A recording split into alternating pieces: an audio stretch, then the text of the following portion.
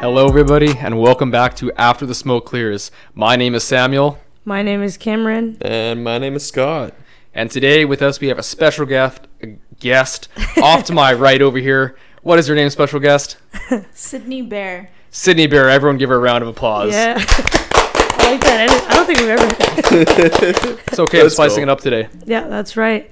So that's good. Sydney is a friend of mine, has been a friend of mine for a long time, and a friend of your guys's for a little while as well.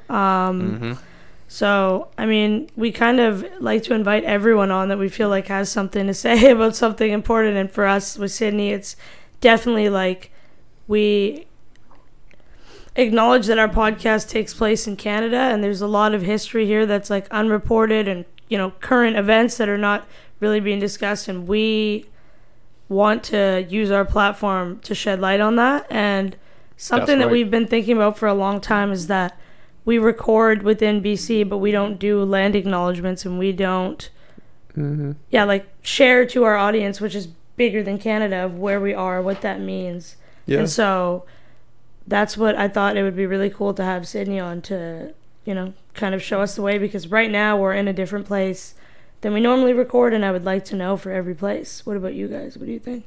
Yeah, I think it's definitely something we could start doing as well. Because, like, we are here, like, you know. I mean, yeah, we are. I mean, yeah, it's just good to show respect to that and show acknowledgement to that. Yeah, also, exactly. like, it's like education and awareness to people that don't know, people that, whether that's within Canada or not.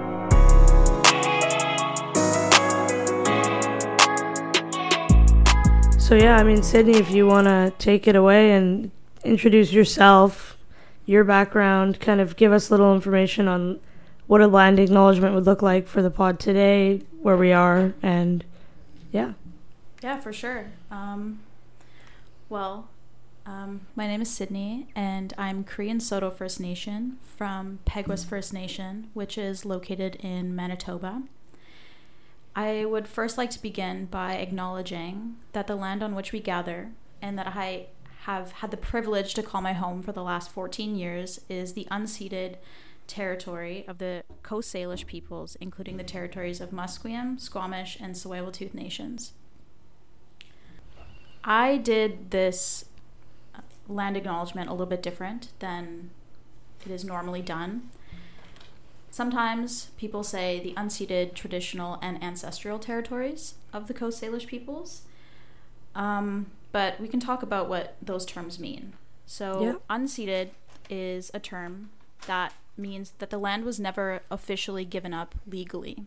So this means that the crown and the colonizers stole the land. And traditional territory is a term used to describe that the land is and was occupied by the Indigenous peoples, who have a long history of traditions and connections to the land. Mm-hmm. And ancestral is a term that I don't even know how to describe ancestral. I mean, maybe I won't describe it for now. Oh, maybe do you think like when they say ancestral, they mean like it just dates back, like your people have been there for so long that it's your ancestors' lands? Yeah, it is. Like generations upon generations. Ancestors. Yeah, so ancestral. Ancestral means... Yeah, I think it kind of means like, it's the land of the ancestors. Mm-hmm. Unceded. Okay, so something that I wanted to, I don't know, just like step in and say is that I definitely did like do land acknowledgements in my university, but when we went to high school, do you guys ever remember them? Yeah. No. Really? What classes? It was never in. Well, it was not. It wasn't classes. It was when we had big presentations over in the auditorium. Yeah. Oh, whenever we had a guest, when we had a guest speaker come in, or it was a big, big school day event, we would have land acknowledgements. Yeah, I remember that for sure. Yeah, we had them at our private school as well for that. I don't remember if we did them in like class or whatever, but we did. I remember them doing it in like my grade 12 year. Like at those big... They started doing it in classes and stuff? No, just in like the large assemblies. Oh. Because, in university, we do them before, like, if I present in a class or if I present in a group, I don't know if that's the same for you, in discussion groups, you do one right before. Mm-hmm. But that's, I don't know, it feels like right, because that's where you're standing and where you are. If you're presenting kind of anything on that land, using that as your platform for anything. Yeah. The thing with land acknowledgments is that it gets pretty performative, and it's not as meaningful in some cases. So I guess just like hearing it all the time, I'm always like wondering if they're actually just like saying it because they're acknowledging it, or they're just doing it as like they're just performing and just it's something that I've thought about too, that like frustrates me within our school, that like they'll say, oh, you'll fail this presentation if you don't start it with this, and they say it, but it's very empty. It's like, okay, we acknowledge that this was not given to us, but we're not going to give it back. Like, you can name some school or some buildings, but like, do you know what I mean? I don't think that that's right. I don't think that the way that they're like profiting off the use of that land, and I don't think enough is being done to repair the damage that has been done by just taking it, and like enough has been done to give back. They're developing on it like crazy, but it's not like, I don't know. They took it and they're basically, it's like, it's ours. So I don't understand how a land acknowledgement changes that. It's kind of just like everyone in the school, every student, everyone that works here say it, but we're keeping it. It's like the whole virtue signaling thing about today's societies. People like to do things just to feel good because they think it's the right thing to do, instead of actually getting out there and changing, going and helping what directly the problem is. That's on the individual level. I'm talking about more like the CEO level, like the person who like runs UBC, the person who owns a lot of this. It's the same thing. They just do it because they feel they have to, because it makes them feel good. Like, but they don't. No, I don't think that's it makes them feel good. I think it's the first thing. Yeah, they feel they have to. Yeah. Like they feel like that's what is gonna look better. That's better for business. Yeah. It's performative for sure. That's what I feel. Like I have no problem saying it, because for me, like I'm not. Like, I can acknowledge this is not my land, but I also want to acknowledge that I do not, like, align with colonizer Canada. So for me, that's where I stand in, like, wanting to, like, give acknowledgement to the land and, like, use our platform to talk a lot about, like, Indigenous Canada and, like, history and everything that's happened to the community. So, I don't know. That's why it's important to me. But, I definitely agree that a lot of people, it's just, what we said. Yeah, it's all just for show. It's really just to make it appeal. It's to get that public appeal to show that, like, hey, like, we're moral, we're good. It's what the institutions do. They just want to show off for everyone else. It's all about public persona, their appearance. Yeah. It's just PR. That's all it is. Yeah. I find it interesting that in a lot of the classes that I had in the past, so I'm majoring in Indigenous studies, and in all of my Indigenous studies classes, whether that be like Indigenous languages or just Indigenous studies, they don't start every class like that, but the first class that you have, they start off with the land acknowledgement, and then they explain what these terms mean, and then also get into deeper, like, how does it make you feel? How does it make Indigenous people feel? Like what is the meaning what is the meaning of this, and what is the target audience, kind of thing. They get really into it, which I find is really interesting. They're actually like teaching, whereas like a lot of other classes that I've been in, like chemistry for example, or geology even, just like said the acknowledgement and then just like moved on. I agree with that. They felt like they had to, so they said it at the beginning, and then they just kind of like Sam was saying, they just say it because they have for the sake to. Of saying it. But opening up that conversation is super important, because it has to be, if it's being done with the portrayal that it's benefiting that community, there needs to be discourse around if that actually is benefiting that community, or if it's just one of those blind actions, kind of like as we've talked about on the pod here before, about like, the black screen on Instagram for to say you align with black people, hashtag BLM, just like doing little performative things that don't really mean anything to make you look good. So that's an interesting one. But I think there are like a bunch of different intentions amongst people for doing that, and I don't think that the majority of people, that even the people that do them, know why they're doing them. Do you know what I mean? Other than just like I was told to, and that's not a positive thing. Like you really do have to reflect on why that is, why that's important to be said, why you are, you know what I mean? Yeah. And acknowledge, I don't know. Like if I was in India, right, like that's mine. Like I don't have to really worry about nothing. But like even for me, like I don't, my ancestors aren't the colonizers, but still like, I can acknowledge that this is not my land. That's like my people's for all as far back as time goes, Yeah. I guess we can also acknowledge that today is September 30th, which is the National Day for Truth and Reconciliation. Yep. Yeah. So that's why we honestly wanted to get together tonight. It's like 11:30 right now. We're doing like a little bit of a late night podcast, but it was important for us to get together. Sydney went to an event today at our university for it, so I just wanted to kind of like hear about that. For sure.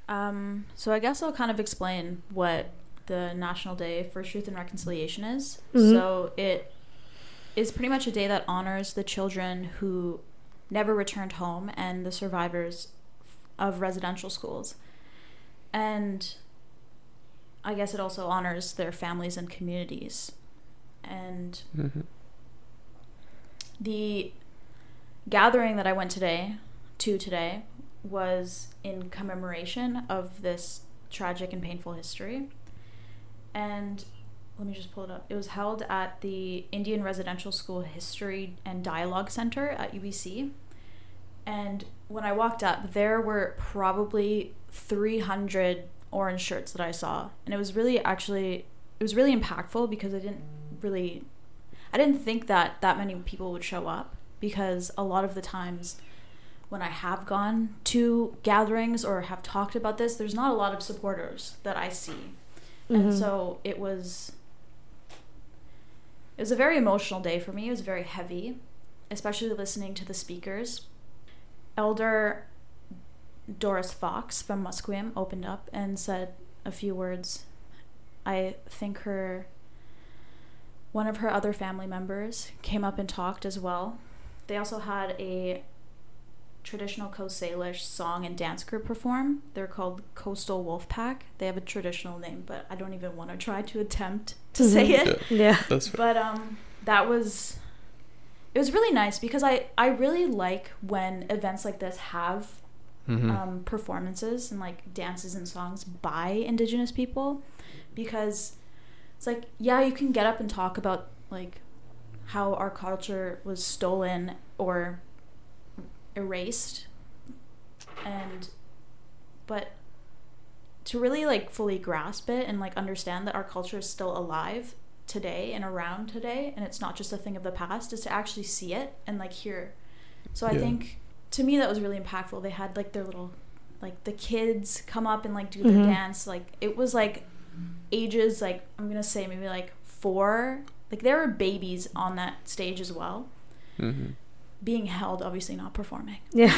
But like kids like probably like 4 and up were in that dance group, and it was really impactful seeing like multiple generations performing for us. I don't exactly know who said it, but someone mentioned today that if it wasn't for our elders, our ancestors, we wouldn't be here today.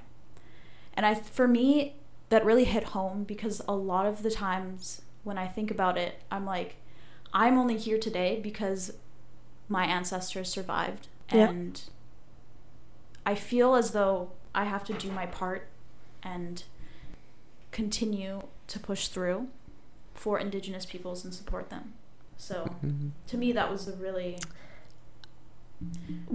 One thing I want to go back on, like I think this is such an important topic, but I will acknowledge that like what I said earlier in the pod, there are some listeners of ours that aren't Canadian, so they're listening to this with a gap in their knowledge. So I think we should like give a little bit of information on what residential schools were, what happened at them, kind of like that there was generational trauma occurring. So if you want to, I'm happy to.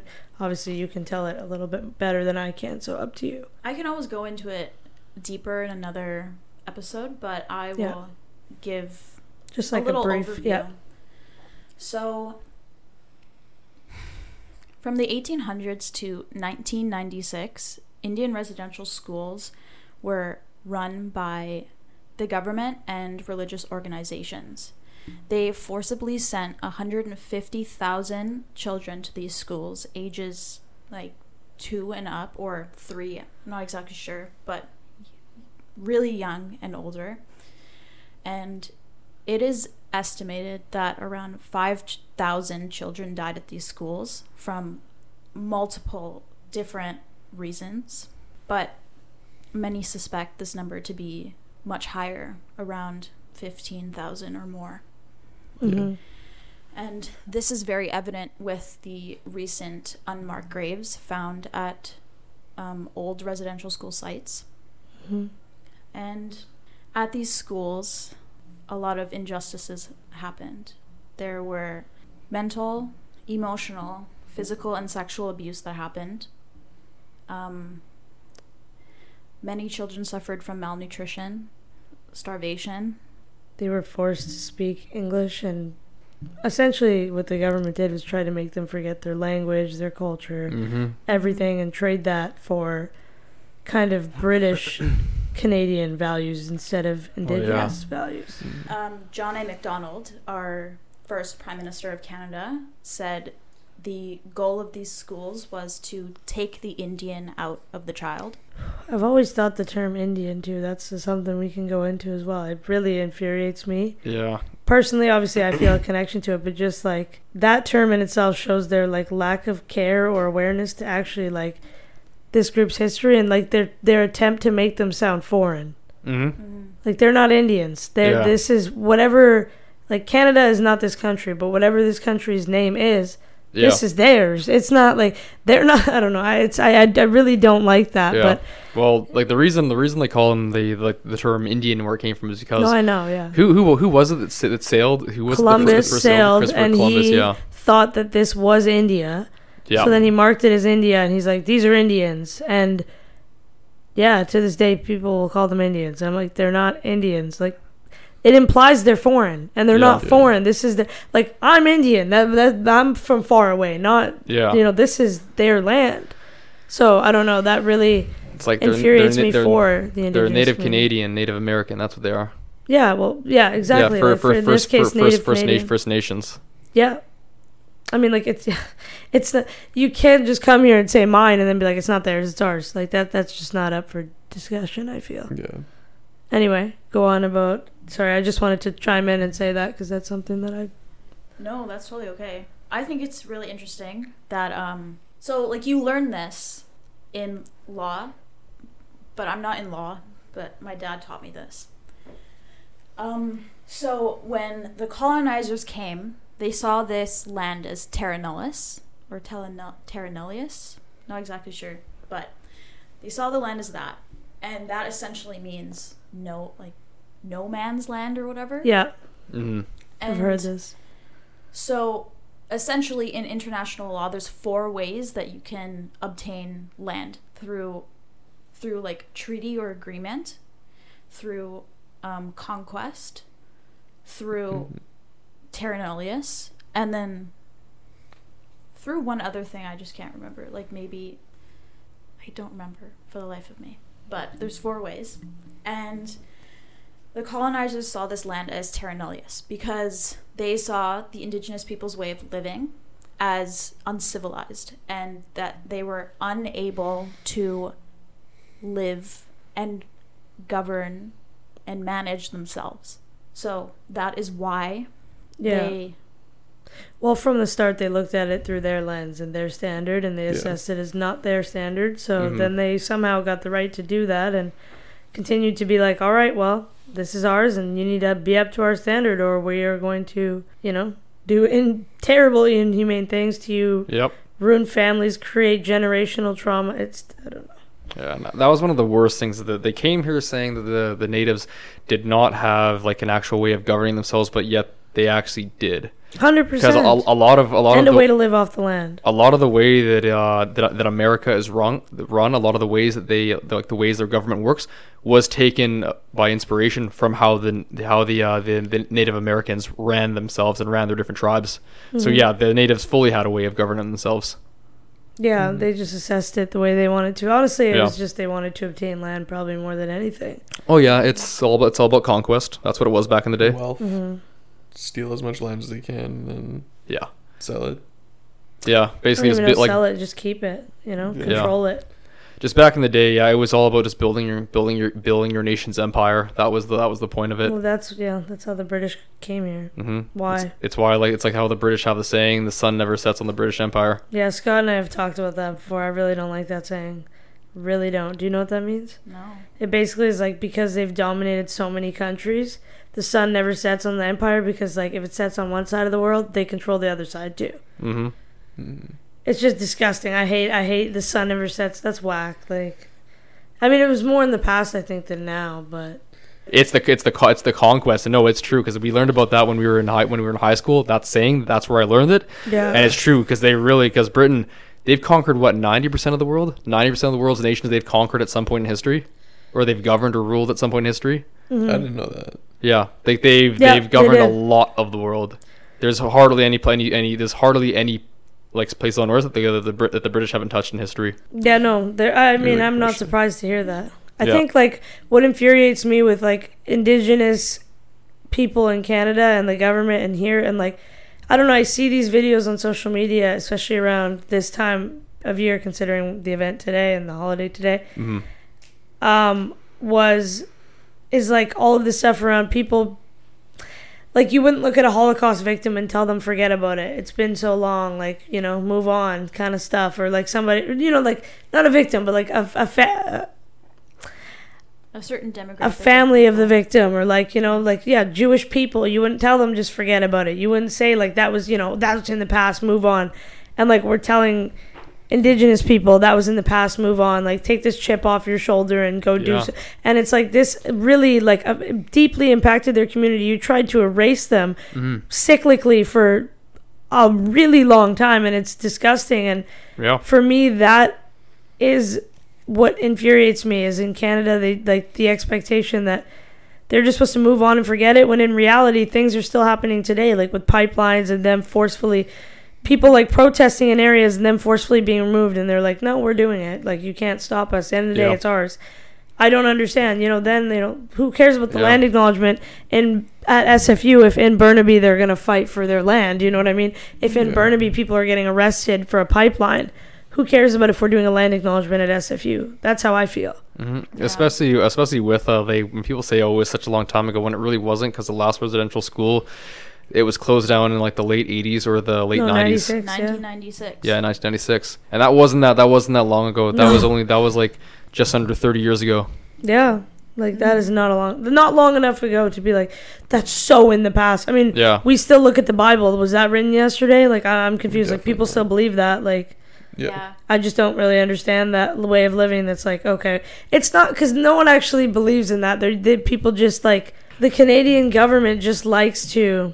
And Canadians just like to do anything they can to be like, it wasn't our fault. Like, we don't want to hear about it. It wasn't our fault. It happened. Move on. Like, it was my ancestors. It was my like family. Like, I didn't do it, but like, it's still important to like take accountability for your past, like your history, like of your family. Like, sure, you didn't do it, but it's like a responsibility, I feel, as like a Canadian. Yeah. That's what I always say, like, to people that say, well, I didn't do it, it wasn't me. It's like, I think the responsibility is in your hands then to realize your privilege and educate yourself on what's going on around you, on what's happened, on what your people have done, and what you can do to be different, to break, cycles. Obviously, it's not going to be like, oh, what you can do to close a residential school. They're not in, but what you can do to support the community, what you can do to, like, advocate to, like, I think I've talked about this on this podcast before, but I've seen like documentaries of protests of the pipeline, and you see all of these people, and not all of them are Indigenous, showing up for the community and showing like, I'm with them. This is theirs. This is not yours to take. I don't know. It doesn't always mean that kind of showing up financially, whatever it is, just aligning with the people and showing that is the Canada that is my Canada. I don't know, people always talk about, this is my president, this is my prime minister. That's my Canada. My Canada is not British Canada. It's not French Canada. No. Another thing about what you were saying before, like why don't you just get over it, or like it's in the past. Like a lot of people who went to residential schools are still alive today and are still feeling the effects of what happened to them, as well as like you said, intergenerational trauma. A lot of Indigenous people experience that, if not all.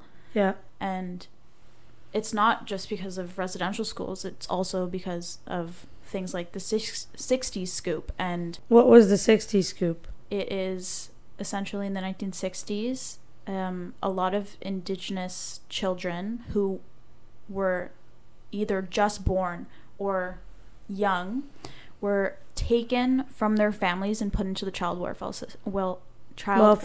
system. Oh, because they wanted them to be raised by... Yeah. It is another way of separating Indigenous families. You know, it's when did the Truth and Reconciliation Day start? That was 2 years ago, right?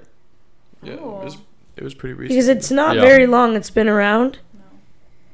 And like, I don't know, it was in our social studies books vaguely when we were kids, but like the level that the Canadian government went, the different like levels of their approach to try and kill this community is like just disgust. Like the fact that it's just I don't even have a word for it. And the fact that it's still happening, obviously there's people that are living that survive that experience, that are, you know, and there's people that have lost family members from it. There's people that have cycles of addiction and alcoholism and all of this in their family because of it. And then there's people standing around being like, all right, well, it happened. It's over. Move on. And some of those people are in power. And I don't know. Like, I don't know what to say other than that makes me so frustrated. And I think the bare minimum is societal acknowledgement. If not governmental, then societal. Like, this should not be a discussion amongst people, I don't think. At this point, like, technology is so advanced now that you can literally just go on the internet and search it up yourself. Educate yourself. There's so many Indigenous films out there that you can watch and learn. One film that I really like is called Real Injun, which is REEL space INGUN. But I don't recommend saying Injun ever. It is a derogatory term. I just said that because it's the name of the film. Where did that come from? Well, it definitely, like, just how any derogatory name comes out of, like, just society and just like oppressing Indigenous peoples. That's just another name. Yeah, but why did they come up with that name? Like, they're because normally for all like racial slurs or names for other races, derogatory terms, there's an origin to it. I think it was just because it sounded like Indian, and it was just like another way of saying it. But I don't exactly know. Yeah, I mean, there's a ton of resources online, even like less of a commitment than, you know, a documentary, a video, an article is just going on TikTok. Like, TikTok is such a resource these days because you can connect personally with people on the ground in kind of any area and any problem and any issue that you want to educate yourself on. And so, you know, we kind of talked about this on the Lahaina episode as well, about just like educating yourself, doing your own research to understand the background of your surroundings, of what's going on, of things that aren't directly around you. But it's so important because without doing that research, I don't know, I feel before when I was a kid even, I thought that the education that I was getting was reality and that was it. I thought that was all it was ever going to be. And I think at some age you have to realize, and every person should, that you're going to need to do a lot of your own research to have a good understanding of what's around you, of what's going on, of the things that are happening. Because a lot of the stuff that you learned when you were younger, and even like still to this day, are very, I'm going to say, like whitewashed or 100%. Just in favor of like the colonizers. I remember when I was younger learning about the fur trade, and they were just saying like, oh, the Indigenous people gave us furs and it was great, and we like built like we grew as a community and as like a society, whereas like the fur trade was very like a lot of things happened that weren't just like, here's your fur. Oh yeah, that's the thing about our schools in Canada, is that they'll teach us the history, but they'll only teach us part of the history. They'll make it nice and glossed over to, obviously, like you said, in favor of the colonizers coming through. Just one to keep it look nice for public appeal, and then the second part to keep it PG for kids, and also then so they can teach them like a more biased opinion on history. Well, I think history is misrepresented in almost every country. Like even when we talk about, we can go as far as thinking even like North Korea, they manipulate history, they manipulate the people's thoughts of every other nation. They exasperate like stories about about America. They incite hate. Every country is doing that to an extent. They're trying to get their people to view things in a certain way. And that is through the education system. And that's, I think, a major flaw with it is that it's supposed to be used to give people a foundational understanding of everything. And instead we're using it to manipulate people to think a certain way. Well, yeah, it's like that's why there's a saying. That's why there's a saying, which is history is written by the victor. Yes. So whoever wins the battles and whoever wins overall will write history in their own view. Yeah. Scott, you know where that came from?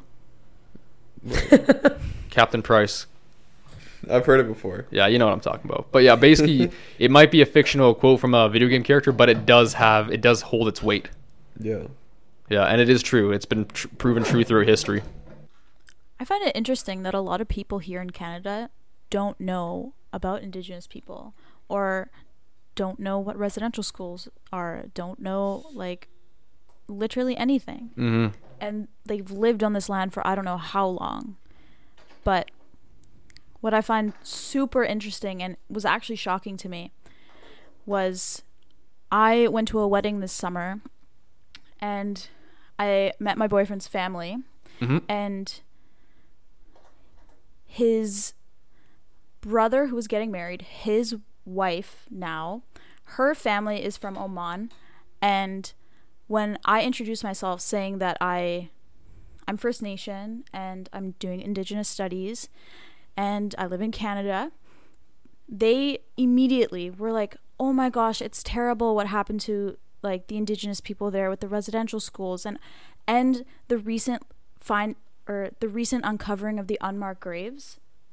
And they just like went on about how terrible it was and how like I don't even know, but I was just shocked at how much they knew when they aren't even from Canada.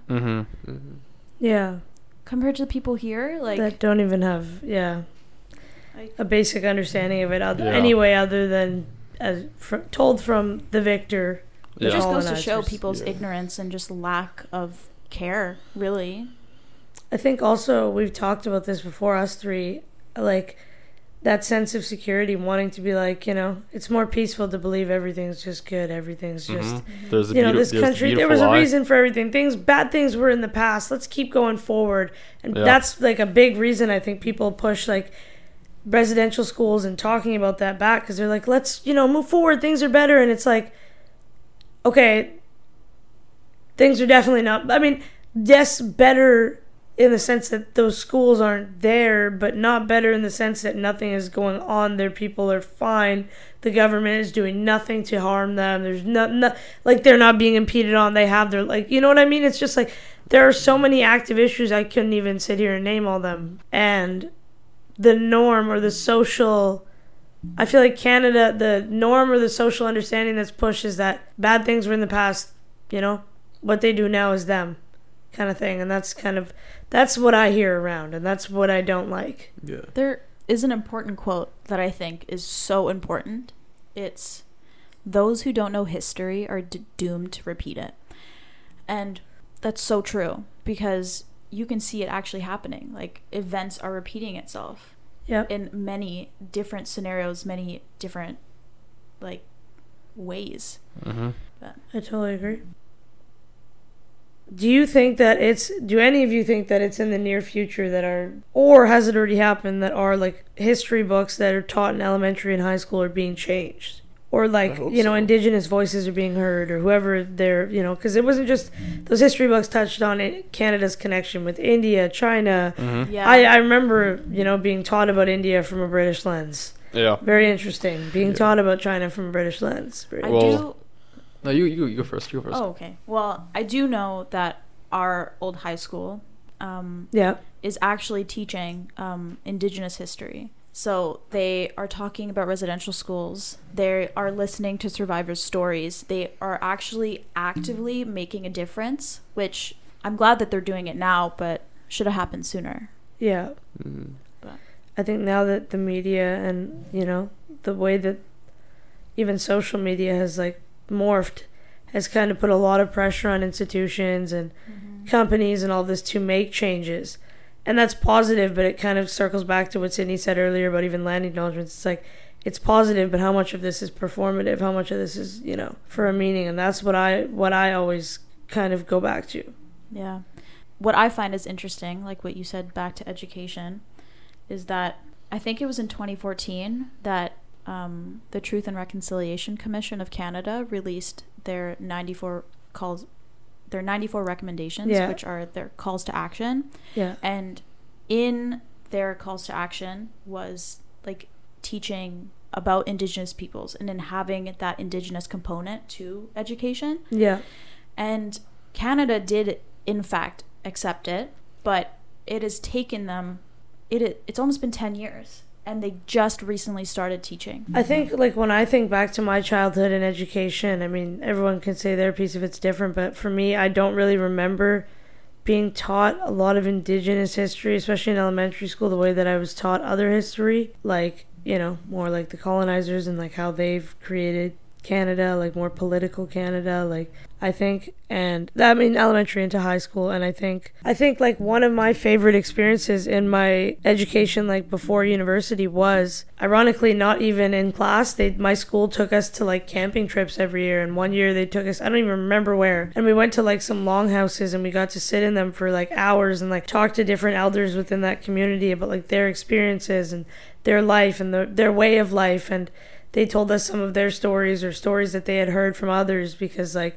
storytelling, like vocal storytelling is very valuable in that community, because that's like how they pass their history, as we've just said. Like, you know, the books don't really tell everything. They don't tell the stories that they can tell. So that was like one of the most valuable parts of my childhood education. And I think that honestly, if I could put that into any, it's kind of a fluke, you know. It was like at a camp, it was like an event kind of thing. It wasn't like meant to educate the way that maybe it was, but you know what I mean? Like, I don't like that was that was the only time we kind of got an experience like that. Yeah. And that was an extracurricular kind of thing. That was just because of the school we went to, I think. I remember like in social studies going through all the like the stuff. Even like Sam was in my class in grade 11, I think. Yeah. And I always thought we were going to learn about like World War II and like history in like the world. And they really focused on Canada. A lot of social studies was focused on Canada. I think it was Canada, like history or socials 11 was Canada. But yeah. But even like socials 10, socials 8, 9, socials 8. Maybe 10, yeah. Like there was a lot about Canada, and then I always thought, okay, this is the truth. And then like you actually like do more research into it, and you're like, okay, this is like what they want you to think. Like totally it's just totally like not what actually happened, you know. Like they just kind of like look at it as like, oh, you know, and we just took their land and like they graze over it. And for like, me, it's just scary every day to learn more and more that we have less security than we thought we ever did. You know, we're like growing up thinking like, I live in a country that's going to tell me the truth and I don't have to worry about these things. And, you know, and as you grow up more and more, you're like, okay, so like they're just as corrupt. They just, not just as corrupt, they're very corrupt as well. They're just quieter. They're just smarter. Yeah. They're just better at, you know, keeping this thing in the limelight, not that. And it's like, you realize very quickly that most security that you thought you had in terms of like thinking, in terms of knowledge, in terms of understanding, that's not really there. Yeah, it's not. The security isn't there to keep you safe.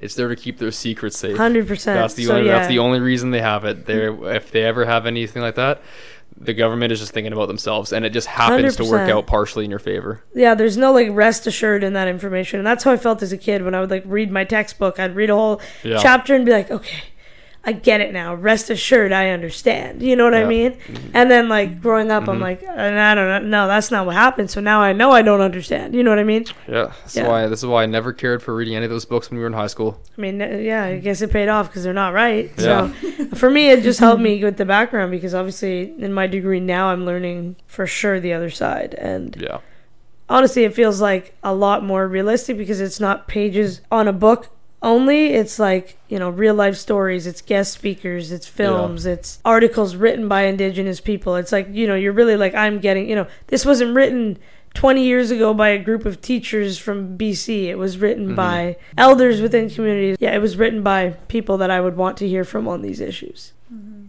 So that's, I don't know if you can access university papers when you're not attending, but like, I'm sure you can like go on like Google Scholar and see these kind of things and like read them. There's also a lot of books that you can go and read by people who For sure. actually like are within the demographic and are within the study in the field. So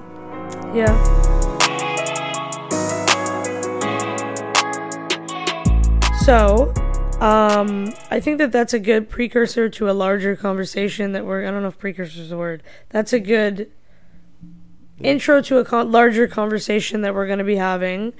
We're going to have Sydney on here very soon again, and we want to get into more of like Indigenous Canada, the issues that we see, the topics that we want to discuss, and more about like myself and Sydney personally and as like people of color within Canada and sense of belonging. So I think we can leave this one here, and I definitely have a lot to say on this topic in regards for Sydney and everything, because working in trades for the past 6 years, I've worked with quite a few Indigenous people, a lot of whom they've had it very rough growing up, and they've shown me like the realistic ugly truth of Canada and growing up being Indigenous, just like getting harassed by police, the gang issues, the issues within the community, like I said, the intergenerational trauma, the cycles of abuse and substance abuse as well. Growing up with that, they said it wasn't easy for them. Yeah. I'm different in that way because I'm very fortunate to look white. And I'll say fortunate lightly because, I don't look Indigenous, and I think that has gotten me quite far. But, that is definitely something I am going to get into. Yeah, for sure. See you guys next. Yeah, I'm really excited to get into that conversation because I think that's something that's like largely felt amongst minorities, especially like, one side is immigrants, the other side is just like white presenting people because, sense of belonging is a confusing thing within these communities, especially also with Indigenous people, where the government has created tiers of what is a real Indigenous person and what is a non-status, and it's just very confusing. It's all just one larger conversation that I'm really excited to get into. And now that you guys know Sydney, and you can hopefully hop back in and thank you for having me. Of course, we are so excited you came. Thanks for coming on. I can't wait for the next part of this. Me too. All right, well, thank you so much for listening. Please follow us on social media if you don't, and don't forget to comment or message us on anything and let us know what you think about the episode, any thoughts or feelings you have on anything we said. That being said, see you guys next time. Thanks for listening. Bye. Hey, thank you. Bye. Good night, everybody.